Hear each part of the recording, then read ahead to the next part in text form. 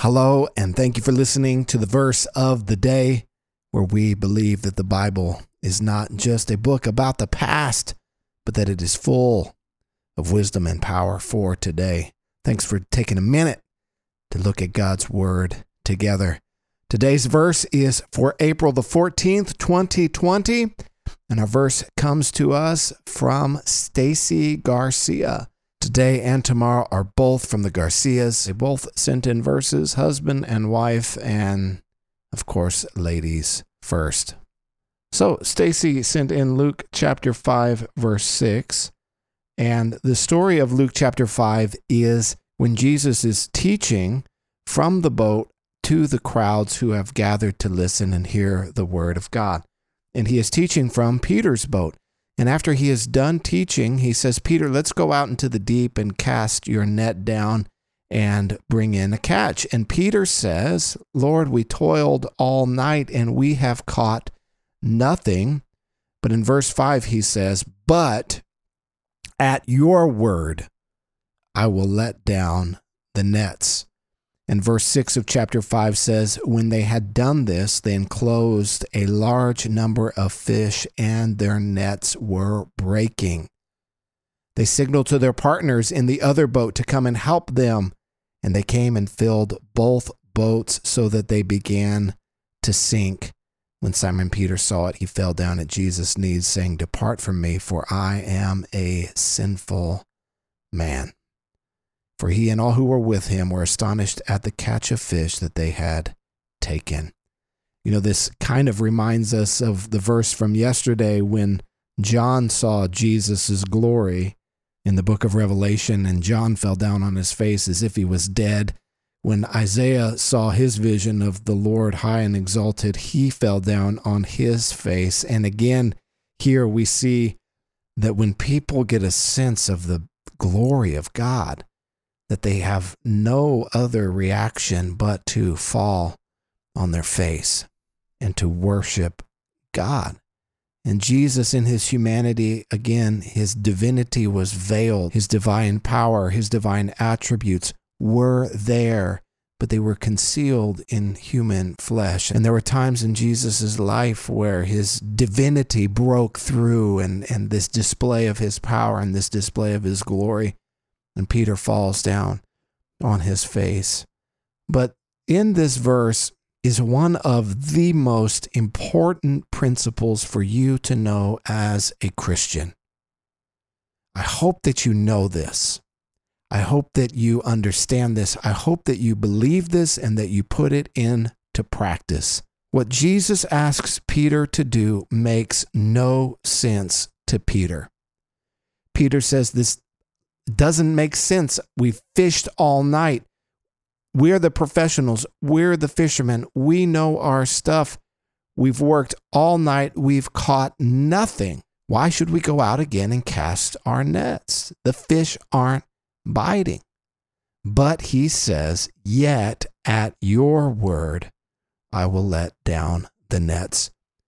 This is what you need to know, dear Christian. The pathway to blessing is obedience.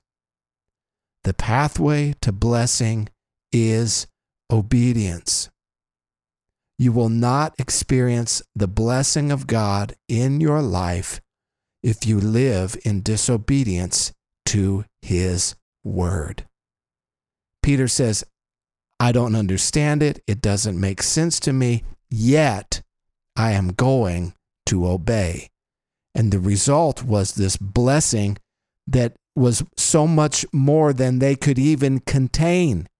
It starts tearing their nets. It starts sinking their ships. You need to know that the pathway to blessing and experiencing God's abundant favor and blessing in your life is only found in obedience to his word. And we, if we're not careful, we make all kinds of excuses for why we are not obeying God's word. We say our circumstances are different, or God would understand why I'm not keeping this part of his word, or I'm not obeying him in this area of my life. And I don't have to go through a list and name every single one. You know whether or not you are obeying God's word. You know. I don't have to name every single little sin, every single thing that God's word commands us to do. As I am talking right now, if you are living in disobedience to God's word, the Holy Spirit right now, He is convicting you. I haven't mentioned not one thing, yet I know that the Holy Spirit is convicting some of you right now. You can't blame me. You can't say that I put it in your head. I haven't mentioned one thing. The pathway to experiencing God's blessing is through faithful obedience. This is just a principle that works in every area of your life. With my children, I love them. They're always my kids. There's nothing they can do to make me stop loving them. There's nothing they can do to make themselves not my kids anymore. But if they want to experience the overwhelming blessings that I can bring into their life, the pathway to experiencing it is obedience. They will not receive blessing if they are disobedient. I don't withhold my love from them if they disobey me. I love them. I'm not mean to my children if they disobey me. But if I ask them to do something and they don't do it, or I hear them talking back to their mother or disrespecting her, no, you can't have a popsicle. No, we're not going to go and get ice cream. No, we're not going to go play catch in the backyard until you start obeying, until you start listening, until you start showing me that you respect and are living under my authority. This is how it operates where you work. Do you think the pathway to blessing in your job is disobeying your boss? Showing up late, only giving a half effort, cutting corners? You think that's the pathway to blessing? No. It's being obedient. It's being on time. It's giving everything you've got because that's what he or she expects. Listen, you need to understand the pathway to blessing is obedience. It's the same in your family. It's the same at your work, and it is the same with God. Now, God does not withhold his love from us. We are his children.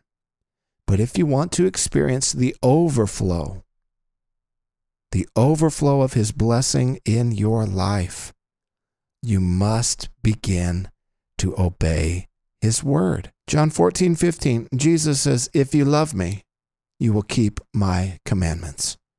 We show our love through our obedience.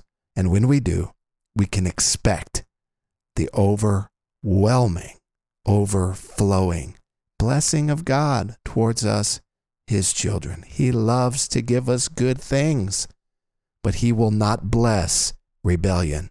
He cannot. He cannot bless rebellion. It goes against his very nature, which is good and holy and just and perfect.